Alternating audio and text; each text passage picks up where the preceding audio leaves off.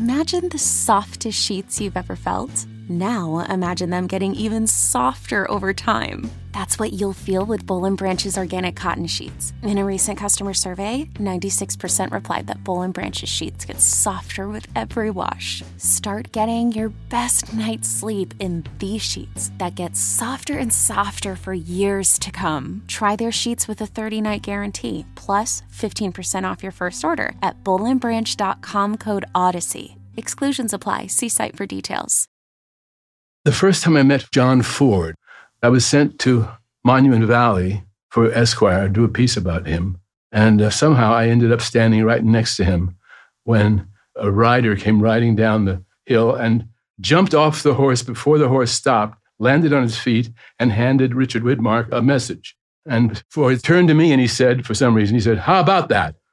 Now, I was 23 or 24, and I didn't know what the hell to say to that. I was scared shitless of him. So I just said, that looked pretty difficult. He looked so disgusted with me. He turned away and then he turned back and said, "Yeah, I'd say it was difficult. I'd say it was very difficult." Oh, I thought, shit, I'm not going to go anywhere near him for a while. This is Peter Bogdanovich telling the story of how he first met the director, John Ford, while he was filming Cheyenne Autumn, which would be one of the final films of Ford's vast and vital career. He's not easy to talk to. On purpose. On purpose. Right. Oh, yeah, no, he was a saboteur, yeah. That's Ken Burns, legendary documentarian of American history. Ken has worked on more than 30 documentary projects. Nowadays, it seems like every documentary gets a multi-episodic treatment. But Ken has been doing it since 1990 with a series on the Civil War. He's built a reputation for tackling huge topics. Now, back to Peter's story. John Ford had just scolded him for his reaction to a stunt. So I hid somewhere. And in about 20 minutes, half an hour, he's doing another stunt shot. He City prints that. Then I'm standing about as far away from him as I could be. And he yells out, "Bogdanovich!" Like that. Oh, I said, oh, shit. So I come running over to him. And I said, "Yes, Mr. Ford." He says, "Did that look difficult to you?" "Yes, Mr. Ford. Just wanted to make sure it looked difficult." John Ford is one of the most legendary directors in Hollywood history. He won 7 Academy Awards and directed more than 140 films between 1913 and 1965. Ford's career began in the silent era, but he's best known for his westerns with John Wayne. It was on the set of his final western where he and Peter had that rocky introduction. John Ford was an intimidating presence, accentuated by his signature eye patch. But Peter won him over eventually, and they became friends. But even then, getting an answer from John Ford was no easy stunt. Can I ask you what particular element about the Western appealed to you? I wouldn't know. Would you agree that the point of... The films of John Ford are a study in Americana. The same could be said about the documentaries of Ken Burns. My name is Louise Stratton, and this is One Handshake Away, from John Ford to Ken Burns. On today's show, we have Ken Burns. He's a multi-award-winning documentary filmmaker who's created a number of very notable films. I think he's our greatest documentary filmmaker. The Civil War in 1990 was extraordinary. The Vietnam War in 2017 was amazing. And his documentary about Muhammad Ali is breathtakingly brilliant. Ken and Louise and I will be discussing John Ford. In many ways, my film education as a young boy started with Ford. He was the dominant director of the time. It was the person my father loved the most. And so because my father loved him the most, I did. My dad was a cultural anthropologist. My mother was very sick and dying over many years with cancer. And after she died, he let me stay up at night on TV for old movies or out to the Cinema Guild at the University of Michigan or other places. So I was getting a great education in silent films. I particularly liked Keaton, not over Chaplin, but I liked Keaton a lot. And I liked a lot of film noir, which was still considered rather B-movie-ish. I was steeped in an incredibly valuable education, particularly in American film, but not limited to American film. I also was being inculcated by my dad into the French New Wave, which then led me as a teenager to Italian neorealism, Rossellini, and then later on Antonioni and Visconti. Also, Kurosawa was always there. I'm still not very well versed on Ozu. So I had a big, huge sense of world cinema. I remember watching Odd Man Out with my father about the Irish Troubles, starring James Mason, directed by Carol Reed. And for the very first time, I saw my father cry. There's one of the pillars of my life, the only remaining pillar of my life, in tears, something he has never done before. He's been angry, he's yelled, he's been happy, he's been funny, he's been silly, but he's never cried. And at that moment, I went, oh, that's what the movies do. That's what they do. They give you a kind of cathartic, emotional connection. And I decided right then and there at age 12 that I would be a filmmaker. And I'm an American, and that meant I would go to Hollywood and I would be the next John Ford. Had you intended to be a fiction filmmaker? Yes, yeah. I assumed that's what it meant, Peter. It meant Hollywood. Yeah. It meant going there, and there were great models. But I think what happened, and I was very fortunate, I went to Hampshire College in the late summer of 1971. It was a new experimental school, had been open just a year. And all of my teachers were social documentary, still photographers and filmmakers who reminded me that there is as much drama in what is and what was as anything the human imagination makes up. And so all of a sudden, I was pursuing that desire to be the very best filmmaker that I could, but in a realm in which I was tied wonderfully to the facts. And somewhere along the line, this coincided with this latent interest in American history. Not latent, I didn't think that I would ever have anything to do with history. And of course, that's all I've ever done. After graduating college, Ken Burns started a production company. 5 years later, in 1981, he released his first feature-length documentary about the Brooklyn Bridge. It earned him an Oscar nomination. Ken's directorial style was informed by an upbringing with a rich exposure to film. I think there were four men that really dominated my attention, and Orson Welles and Alfred Hitchcock were obvious. Orson Welles had towering genius, which I don't need to tell you. Hitchcock had his own celebrity and a kind of way of advertising himself. There was Howard Hawks, who was the least well-known of them and the most interested in a kind of professionalism among his stories and his characters. And then there was John Ford, who was this kind of epic engager with American history, or maybe not American history as much as American mythology. And I was drawn to that. He is a master of human interaction. He is a master of emotion. He is a master of storytelling, of pacing. And I always vowed that I would be an emotional filmmaker. And I describe myself as an emotional archaeologist. I am not interested in merely excavating the dry dates and facts and events of the past, as Ford was not either. But I'm interested in the higher emotions, not nostalgia or sentimentality. What I've tried to do is say, applying the same laws of storytelling that operated on John Ford and Orson Welles and Alfred Hitchcock and Howard Hawks apply to me. I just can't make shit up, and they can. And that's to their credit, and they do a great job of it. They're the experts at it. But my work has been to try to sort of work the fields of the same places that John Ford spent a good deal of time, but to do it in a way that's factual and complicating. I know I went to see The Man Who Shot Liberty Valance with my dad as a young boy. I would have been 9. And it was a complicated movie for me. It was, I don't want to say disturbing. I just don't think I fully understood it. I've seen it many times since then. Thank you, Jason. On time. You bet. In The Man Who Shot Liberty Valance, Jimmy Stewart plays Rance Stoddard, a U.S. senator who returns to his hometown for the funeral of an old friend named Tom Donovan, played by John Wayne. Upon arriving, Rance is questioned by a reporter. Sir, I don't wish to intrude, but a United States senator is news. I've got a responsibility to know why you came all the way down here to bury a man. Now, you can't just say his name was Tom Donovan and leave it at that. Decades earlier, Rance found himself face-to-face with Liberty Valance, an outlaw who terrorized his hometown. This time, right between the eyes. In a classic Old West shootout, Rance manages to kill Valance, becoming a hero in an instant. I nominate to the Congress at Washington, Ransom Stoddard! But amidst the cheering, Rance finds himself overwhelmed with guilt and confides in Tom. What is it now, Pilgrim? Your conscience?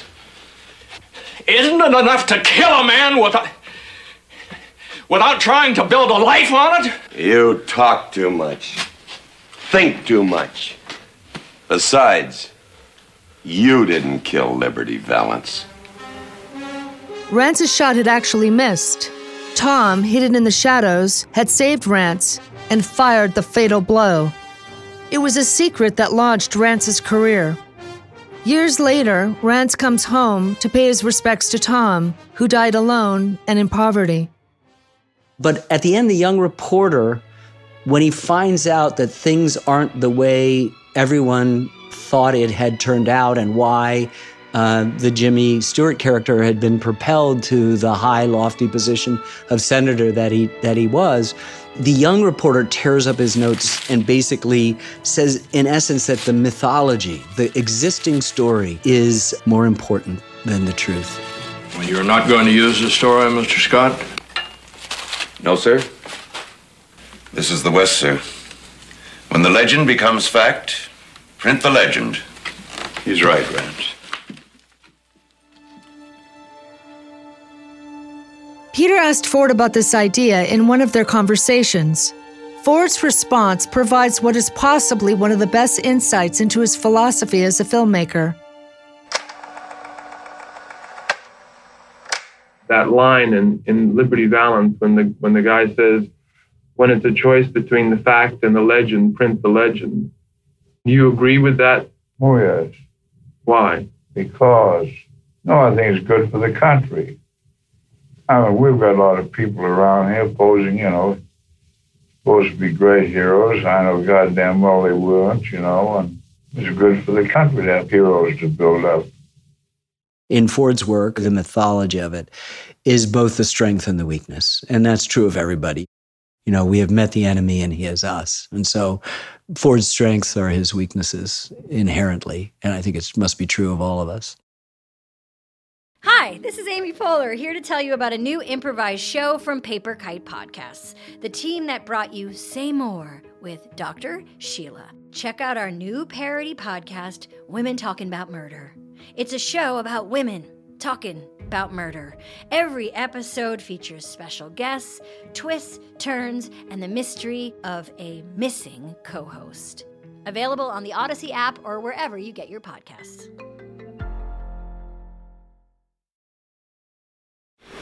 Monument Valley. John Ford has shot 9 movies here. It's become so identified with him, other directors are convinced that using it as a location would be plagiarism. This is a clip from Directed by John Ford, the first documentary Peter ever directed. John Ford shot nearly all of his westerns in Monument Valley. That's where he was filming when Peter first met him. Monument Valley is visually stunning, full of massive orange sandstone buttes on the Utah-Arizona state line. If you close your eyes and picture a Western film in your head, you're probably seeing Monument Valley. If you get American history from John Ford, you think that Tombstone, Arizona is in Monument Valley, which is in southern Utah. You think that things that happen in Kansas are in Monument Valley, which is in southeastern Utah. You think that all the Westerns take place within the shadow of those extraordinary monoliths of Monument Valley. In reality, almost all the stories Ford told actually took place in radically different environments. But, like Ford says, when choosing between fact or legend, choose the legend. There's another legendary sequence that Ford shot long before his first Monument Valley scene. 3 Bad Men, Ford's 1926 silent film, covers the South Dakota land rush and features a scene where hundreds of settlers wait on horseback and in wagons for a cannon to fire, signaling the land is free to claim. At noon, when the cannon fires, a rush of people flood into the empty landscape. Watching the scene today, knowing it was made without CGI, it's an achievement of stunning scale. When Peter interviewed Ford for his documentary, in Monument Valley, of course, he asked about this sequence, and Ford answered in his characteristic style. You made a picture called Three Bad Men, which was a large-scale Western, and you had a quite elaborate land rush in it. Mm-hmm. How did you shoot that? With a camera. Anyway, as you can see, man of few words, but his movies do all the talking. Ken, which of Ford's films do you think influenced you the most? The list is pretty long, I think, Peter. The Informer. I like The Man Who Shot Liberty Valance. Obviously, The Searchers, The Grapes of Wrath. I like How Green Was My Valley. I love that film. My parents saw it when they got to America. They arrived in 1939, and that the film came out, I think, in 1940. And they all mentioned it so many times to me when I was growing up. How Green Was My Valley, How Green Was My Valley. Great film. When I finally saw it, Jesus Christ. How Green Was My Valley is a 1941 film directed by John Ford, based on a novel of the same name. It tells the story of the Morgan family in a Welsh mining town. It highlights how rapid social changes and the harsh conditions of mine labor make life hard and dangerous. Like The Informer, it's just suffused with emotion and feeling, and I don't think it ever steps over into some treacly business. I think it's just emotion. It's so welcome. I mean, it's what we want. Orson Welles said to me that he loved Ford. He loved Ford a lot, obviously, his movies. But he said he didn't like Ford when Ford was trying to make him cry. But I think How Green Was My Valley make a stone cry. Yeah. That's funny. That seems so harsh for Welles to say. I mean, Welles was not into having people weep in their films. No. And emotion is the principal currency of Ford's films. You're meant to feel, and you're meant to have these conflicted and sometimes emotional reactions to it. That's Ford's whole purpose there, and it's definitely not Welles's. I always felt that The Grapes of Wrath, seen in context when it was made, was about the darkest film ever made by an American studio. Indeed, it is unbelievable. And I think a lot of the criticism that attends to it is all retroactive criticism. And a lot of it has to do with just the kind of heroic and mythological dismount that I think just the codes of the time required him to do. But it's pretty tough. It's pretty tough.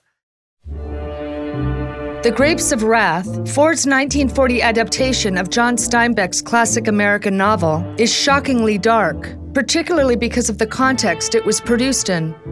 By the 1930s, film studios came under serious threat of government censorship, following a series of scandals which gave the impression that the industry was morally questionable as a whole. In an effort to preempt this, major studios created the Motion Picture Production Codes, more commonly known as the Hays Codes, which established a sort of moral guideline for stories. For instance, under the Hays Codes, stories cannot make the bad guys sympathetic, and traditional family values must always be represented. The Hays Codes posed a challenge for The Grapes of Wrath. It's a story of poverty in the Depression-era Dust Bowl. Tom Joad and his family, kicked off their land, traveled to California in a futile search for opportunity. Along the way, a friend of Tom's is killed while on strike, and in turn, Tom kills the attacker. Tom must leave his family in order to protect them. When Tom, played by Henry Fonda, says goodbye to his mother, he tells her that he'll fight for justice as an outlaw. Well, as long as I'm an outlaw anyways, maybe I can do something. Wherever there's a fight so hungry people can eat, I'll be there. Wherever there's a cop beating up a guy, I'll be there.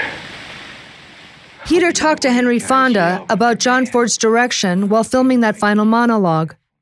I asked Fonda, how did he shoot that? He said, well, he told us he didn't want to see it. We wanted to rehearse it with him, and he said he didn't want to see it.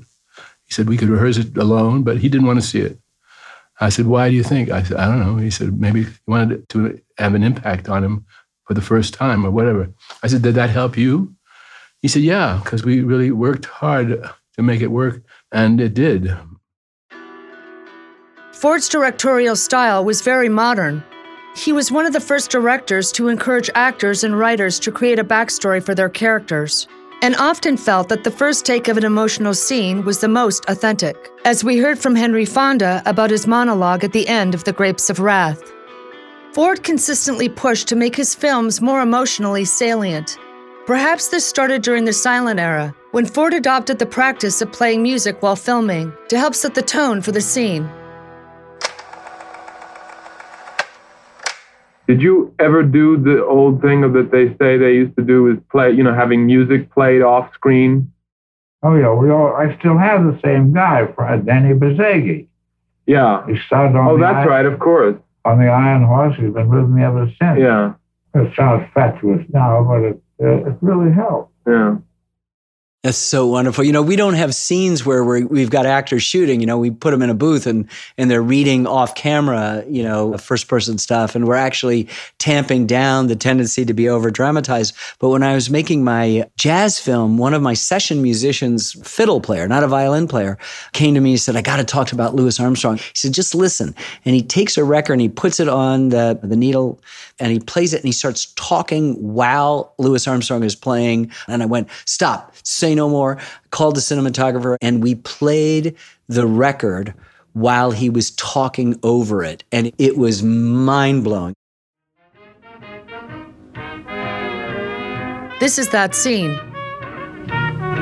I'm just very happy to be on Earth when there is Louis Armstrong. People try to imagine what it was like to be on Earth before Mozart. Mozart's music is so important to us. Try to imagine what it was like to be on Earth before Louis Armstrong. It has meant so much to so many people, his music. He makes people happy. That's the only other time that I've actually consciously played music while I was filming somebody. Well, they did it quite often in silent pictures. Yeah, it's so important. I get it. Of course you want to do it. You want to put in the mood. You want to make somebody cry. You want to get the blood flowing. Ford's approach was unique for the time, but perhaps what makes him stand out most of all is the scope of his work and his staying power in a massively changing industry. Around the same time that the Hays Codes were introduced, Hollywood entered the studio system era, where studios had almost total control over the production and distribution of a movie. It created a very restrictive environment for directors like John Ford. In those days you did, hand you the script and, Saturday night and you read it Sunday and Monday you started, In those days they had the cast all laid out for you. You didn't know who the hell, you didn't know who the hell was in it. And occasionally you slip your own people in and they'd steal the picture, like J. Farrell McDonald. Yeah. It breaks my heart to hear that in a way, Yeah. because a man of his extraordinary talents having to swim upstream so often, or more often than not, be handed something on Saturday night to read on Sunday to start shooting on Monday. And the fact that you could still put your fingerprint on it and could see that it's so very different from Preston Sturges, or so very different from Michael Curtiz, or so very different from Howard Hawks, or whomever you're thinking about that's operating at another studio or just down the lot. Ford started his career making silent films at Universal, many of which have been lost to time. But in 1920, he moved to Fox, right around the time the studio system came into full force. He would go on to spend nearly 30 years at Fox. I asked Ford if he was upset or unhappy with a lot of the pictures he made at Fox, because he never really became a company man. That is the trouble being under contract. You had to do it and getting paid big money and there was no income tax, very little. And so, swallowed your pride, went out and did them. Well, I think one of the interesting things about your whole career is that, in many instances you've stayed and you've stayed in Hollywood and you've made pictures and you've made more pictures than many directors and you fought the system in many instances. but you never became a company man. Yeah, I argued and fought. That's why I got the reputation of being a tough guy, which I'm not. I'll be tough with the executive producer and be rude to them and fight with them, but or the head of a studio, but never with my people. I think they all love me. I had to fight like hell, but I always lost with that goddamn contract. Well, then finally, when you got off the contract, you at RKO, weren't you had a little more freedom when you were at RKO? Oh yeah, much more. At the end there, Peter asked Ford about RKO. After 30 years at Fox, Ford turned down a lucrative contract renewal to become an independent director-producer, forming Argosy Pictures, through which he had much more creative independence. One of his first projects was The Fugitive, a relatively abstract art film set in a land where Christianity is outlawed. Henry Fonda plays the unnamed final surviving priest, a fugitive. The film was a box office flop. Nonetheless, Ford would later say it was his best picture. You've often said that The Fugitive is one of your favorite pictures. Why do you feel that way? Came out the way I wanted to come out. It wasn't popular because the comic critics got at it, and evidently had no appeal to the public. But to me, it is, I was very proud of my work. He was proud of The Fugitive because he got to make the film he wanted to make. You know what? It reminds me that part of my own feelings about becoming a documentary filmmaker and ultimately aligning myself from the very, very beginning with public broadcasting is that kind of story. I'd read it a gazillion times, not just Ford, who had a kind of independence that most directors don't enjoy. Still, you hear that rueful regret in this stuff.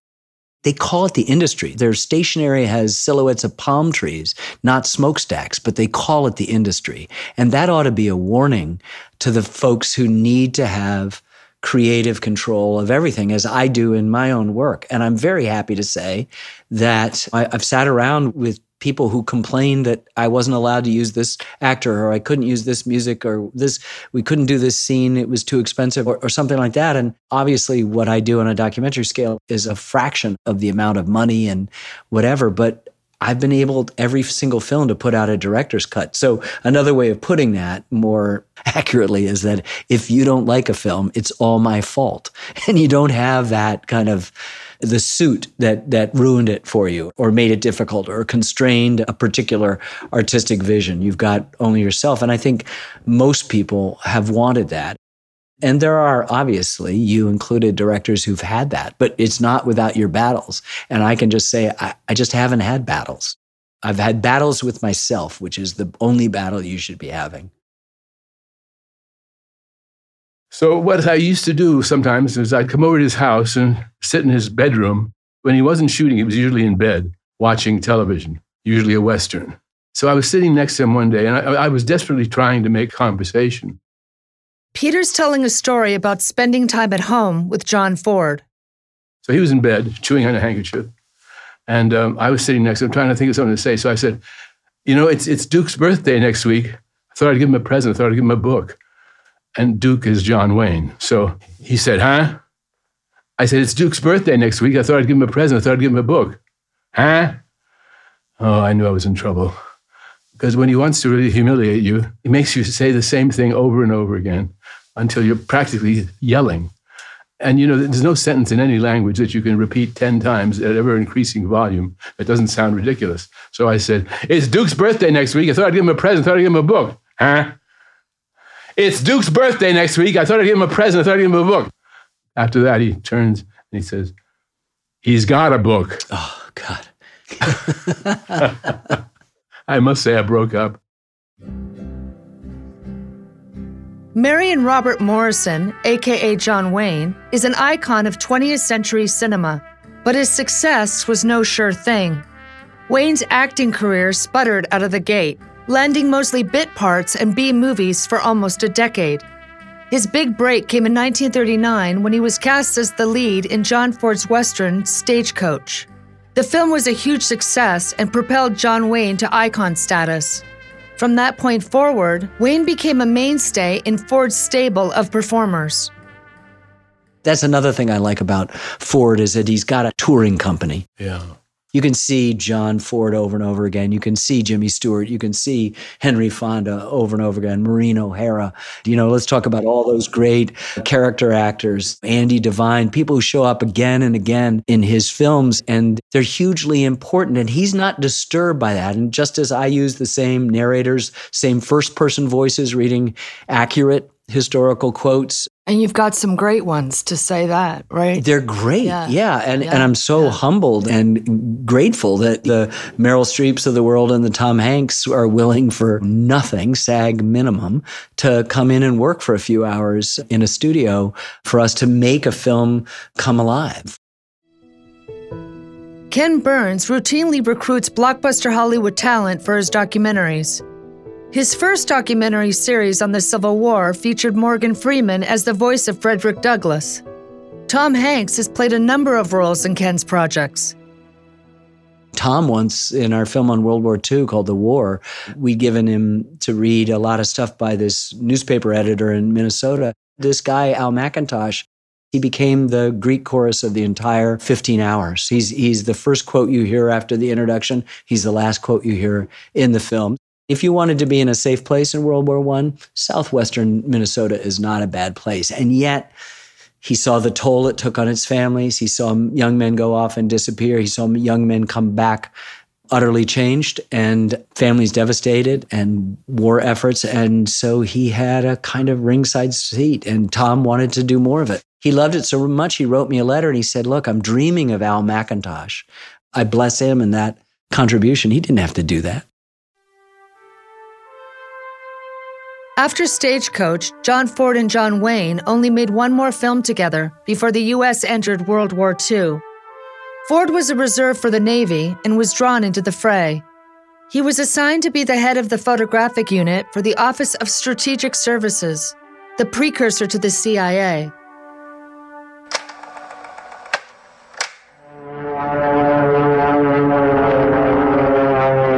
They knew from detailed maps they carried with them the exact location of vital airfields, hangars, and other structures. Each was given a specific objective, and straight toward that objective he came. Over the war years, Ford would create both public and classified films about the war effort, even winning 2 Academy Awards for his films on the Battle of Midway and the attack on Pearl Harbor. When you made these war documentaries that you made, were you influenced by any of these films that Ford made? I saw them in school, and I would have to say no, because they have their own kind of directorial ethos in a period. Documentaries are so wide open right now, and the range, documentary is a horrible word to contain the whole range of the spectrum of the kinds of things. And they've liberated Hollywood, too, from some of the plot conventions that imprison so many films. I remember after I made The Civil War, it came out in 1990, I just said, I can't do this again. When Confederate or Union soldiers saw combat for the first time, they said they'd seen the elephant.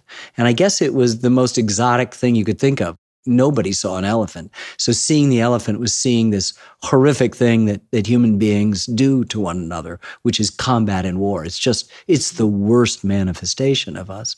And so I vowed not to do it again. I just didn't want to, it was one generation removed, but I didn't want to look at those horrible pictures. And then I heard that 1,000 veterans of this was the late 90s, 1,000 veterans of the Second World War were dying each day in America. And that number's way less than that because of the actuarial realities. And that 40% or something like that, an outrageous percentage of graduating high school seniors thought we fought with the Germans against the Russians in the Second World War. And then I went, oh my God, I have to do World War II. And then I realized I could never say I'm not going to do a war. So before the ink was dry on the World War II, I decided to do Vietnam. And 10 and a half years later, before the ink was dry on Vietnam, I was already committed to doing, as I'm working on now, among other projects, a history of the American Revolution. Because war brings out the very worst, but also sometimes the very best. And I don't mean just in the conventional notions of courage. As you know, in the Vietnam series, Peter, we talked about that. There's as much courage in saying, no, I'm not going. Oh, yeah, of course. Tim O'Brien, who wrote the best book out of Vietnam, The Things They Carried, is still torturing himself for having gone. At all. Yeah. Wow. Because he didn't have the courage to disappoint his parents and his girlfriend and all the people in southwestern Minnesota, not far from the little town where Al McIntosh was editor of a newspaper and writing the dispatches that Tom Hanks wanted in another war. Tim O'Brien was drafted into the Vietnam War, a war he strongly opposed. In Ken's series, Tim recounts the agonizing decision between giving in and going to war or fleeing to Canada. I think it was pretty simple and stupid. It was a fear of embarrassment, a fear of ridicule and humiliation, the things they'd say about me. What a coward and what a sissy for going to Canada. I couldn't summon the courage to say no to those nameless, faceless people. And the nightmare of Vietnam for me is not the bombs and the bullets. It's that failure of nerve that I so regret. The thing that Tim O'Brien is carrying is just that the accumulated guilt of the lack of the courage to say, no, this war is wrong. I know it's wrong, and I'm not going. You know, what Muhammad Ali did, one of the most divisive figures in the 1960s. But he does die the most beloved and the most known person on the planet. So maybe the divisiveness was us. Ken's recent project on Muhammad Ali is a thorough exploration of the American identity. Right as the Vietnam War was raging, the nation was confronting its racist past and present. Muhammad Ali was at the center of that. You meet Muhammad Ali, and this is a guy who said, I'm not going to go fight. The Viet Cong never did nothing against me. He's making a religious decision. It's based on his faith as a Muslim. But, you know, America in the 60s, America anytime is going to let a black man say that. It's like giving the country the middle finger, so we're going to throw the book at him. And so who's divisive there? The Jehovah's Witnesses had already been granted conscientious objector status because of their beliefs. He held sincere beliefs. He knew he'd get a cushy job. You know, he'd do camp shows and he'd visit for morale and stuff like that. He'd fake punch people so they could take a picture of him at various bases and stuff like that. But he said, no, I go before machine gun fire today rather than go against my faith, is what he said. He's 22 years old, 23 years old. He was great. I love him. Amazing. And you know what? When the Supreme Court, on a technicality, released him from his conviction, 5 years in jail, which had kept him from fighting, he was imprisoned anyway. He could have been gloating, could have recited a poem, could have done something. And it was a spectacular moment because he gets to be Muhammad Ali there. He gets to dance up and down and do a little joke and a rhyme about the Supremes. And he goes, no, he's somebody who represented. Ken's series on Muhammad Ali includes a clip from the interview he gave right after learning about the court's decision. How do you feel about our system now? Well, I don't know who will be assassinated tonight. I don't know who will be enslaved or mistreated. I don't know who will be deprived of some other justice or equality. So I can't say nothing. All I can talk about is my case. And I'm thankful that the courts recognized my sincerity and my beliefs in this case. And so instead of gloating in his unanimous Supreme Court technicality decision, he just looked at the whole back 350 years of black people's treatment on this continent, back to Emmett Till, you know, who was his age when he was brutally tortured and murdered, and his mama had the courage to leave the casket open to show people tortured, mutilated body and galvanize the modern civil rights movement. And then looking ahead to the Trayvon Martins and the Breonna Taylors from Louisville, Kentucky, Muhammad Ali's hometown, and George Floyd, and the thousands of other names. He wanted to be free, but he wasn't going to go without being able to bring along everybody else. Ken says Muhammad Ali epitomized a self-conflicted country during the Vietnam era. Although Ford's career was mostly over by then, his filmography, especially his westerns, dealt with an equally self-conflicted and dark part of our nation's history.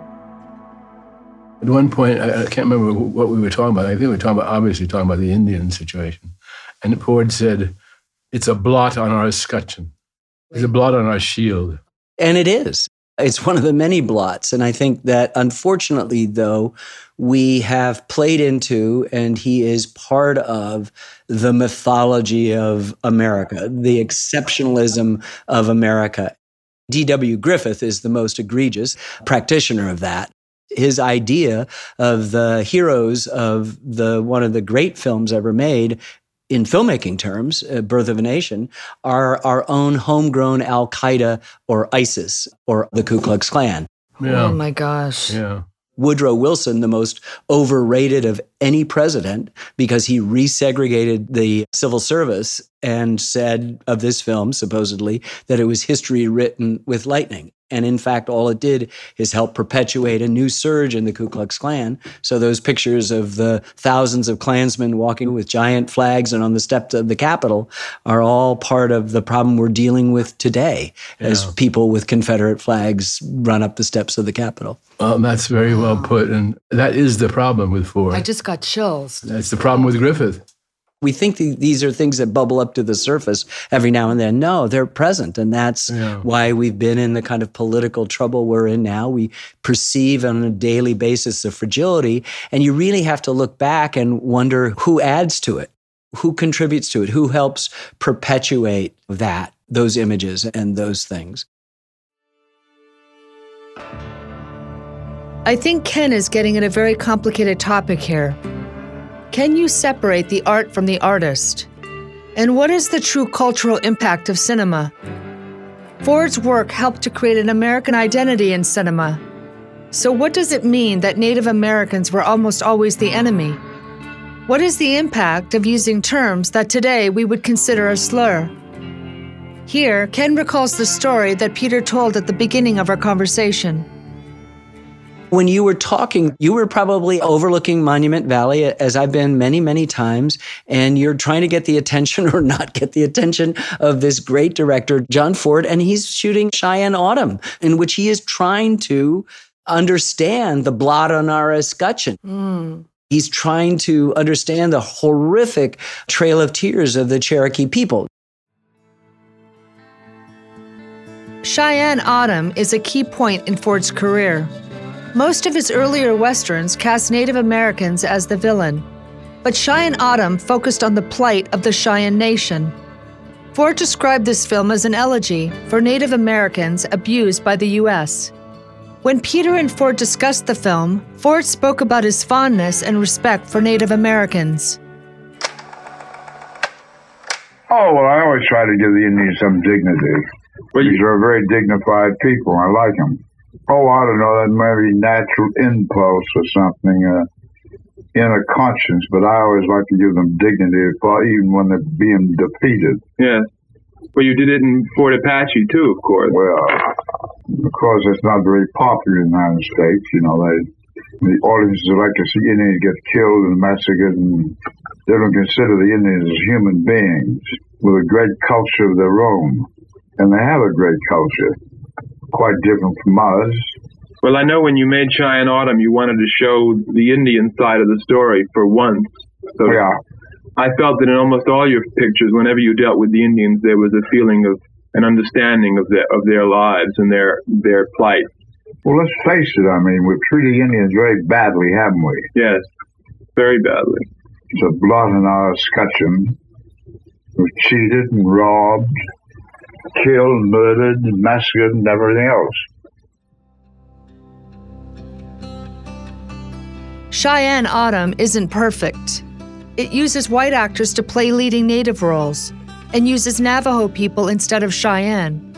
But it's far better than most other films of the era, which often use white actors in blackface speaking gibberish. Like all art, the work of both John Ford and Ken Burns reflects and impacts the environment in which it's made. Although he would rarely admit to any artistic goals, Ford's work wrestled with thorny and complex questions. I'm interested in who we are as a people, who Americans are, and I've been drawn to the way that Ford is curious about those things. And we, as I said, we diverge in a number of seminal, hugely important ways. I'm still a huge admirer But I think a good deal of the reckonings that we're having here for all sorts of reasons, political and racial, sexual, all sorts of things, have to do with our unwillingness to see our history as it really is, our unwillingness to deal in facts, to trade in facts and not the mythology. It's permitted us, not just John Ford and D.W. Griffith, to gloss over things in Griffith's case that are reprehensible representations of race. And I think with Native peoples and indigenous peoples in Ford's work, and they're men of their time, and the films are really great, but we don't give them a pass. The choice ultimately to allow an inspirational past, however homogenized and however neatly tied in a bow, I firmly believe that you expose the undertow and the contradictions, stuff that Ford does too, but that you present it and it doesn't neatly tie up, that the mythology gets exploded. And still, there is something inspirational to be gained. And still, it speaks to our incredibly vibrant present and ensures that we have a future. How does that apply today, do you think? People are fond of saying, Louise, that history repeats itself. It never has, except that, as Mark Twain is supposed to have said, it rhymes. So what we're seeing are all the rhymes. I've never made a film, and when we finish, that it isn't rhyming in the present. And that suggests that human nature doesn't change. And so if you dive deep into some moment of the past with all of its contradictions, all of its undertow, all of its majesty, all of its complexity, all of its intimacy and its grandeur, you're going to tell a story that's going to be present. As I've thought about this conversation over time, I've come back to an anecdote Peter shared about Jimmy Stewart, one of Ford's regular performers. I think it draws a striking parallel with the point Ken was just making.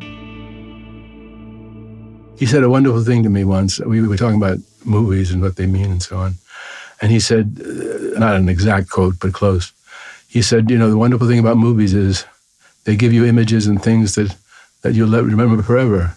Little tiny pieces of time that they never forget. Yeah, it's exactly it. You've just also written a beautiful eulogy for Ford as well. These memories, these bits of emotions, of images. We can stay away from the door shutting and the searchers or the framed of that, but just go to little tiny moments that appear all the time in all of the films that stick with you. And that's what it's about. That's absolutely true. Is there anything else you'd like to say about John Ford? I just think that if he hadn't come into my life in the way he did, in the intimacy of a father-son relationship, and it was not a really great relationship. My father was challenged in many ways and not that generous. So it felt to me the opening up of the movie world was a great gift. And this central sort of pole star of that was to be John Ford. That's it. I don't think I'd be sitting here. I don't think I'd know you, Peter. And I count our friendship as an important thing. Without that, without having seen all of those movies, How Green Was My Valley and My Darling Clementine, and Fort Apache and Rio Grande and The Grapes of Wrath and Young Mr. Lincoln and The Informer. An extraordinary body of work, isn't it? It's an extraordinary body of American work, and it's utterly American with all the connotations, good, bad, and otherwise. And that's has propelled me in a way. And so I'm grateful to him to give me something to riff off. Thanks so much, Ken. It's great to be with you. Thank you. You're a great filmmaker. Pleasure to talk to you.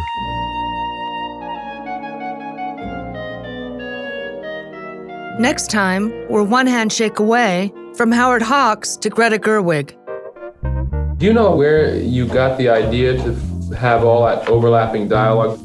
His Girl Friday, the dialogue was particularly adaptable to that. So we wrote the dialogue in a way that left the end of the sentence so you didn't need it in the beginning of a sentence, and we just kept them overlapping.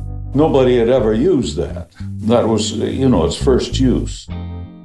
I actually made the cast of Barbie watch His Girl Friday because I was like, can we get this speed and the rhythm? And also, I did the same thing with Little Women, so it's almost automatic. You're never searching for the lines, they're just there for you. One Handshake Away is narrated by me, Louise Stratton. Executive produced by Jenna Weiss-Berman. Written and directed by Perry Kroll. Our story editors are Perry Kroll and Ian Mont. Produced by me, Louise Stratton and Oren Siegel, Luke Moore, John Teague, and Charlie Morgan of Stack, and Perry Kroll and Ian Mont. Edited, mixed, and mastered by Perry Kroll, Andy Jaskowitz, and Ian Mont. Production support from Sean Cherry, Barry Finkel, Raj Makaja, Javier Cruces, Richard Shelsinga, Peter Tonguette, and Kelsey Hayden. Special thanks to J.D. Crowley, Maura Curran, Leah Reese-Dennis, Josephina Francis, Kurt Courtney, and Hilary Schuff. One Handshake Away is an Odyssey original.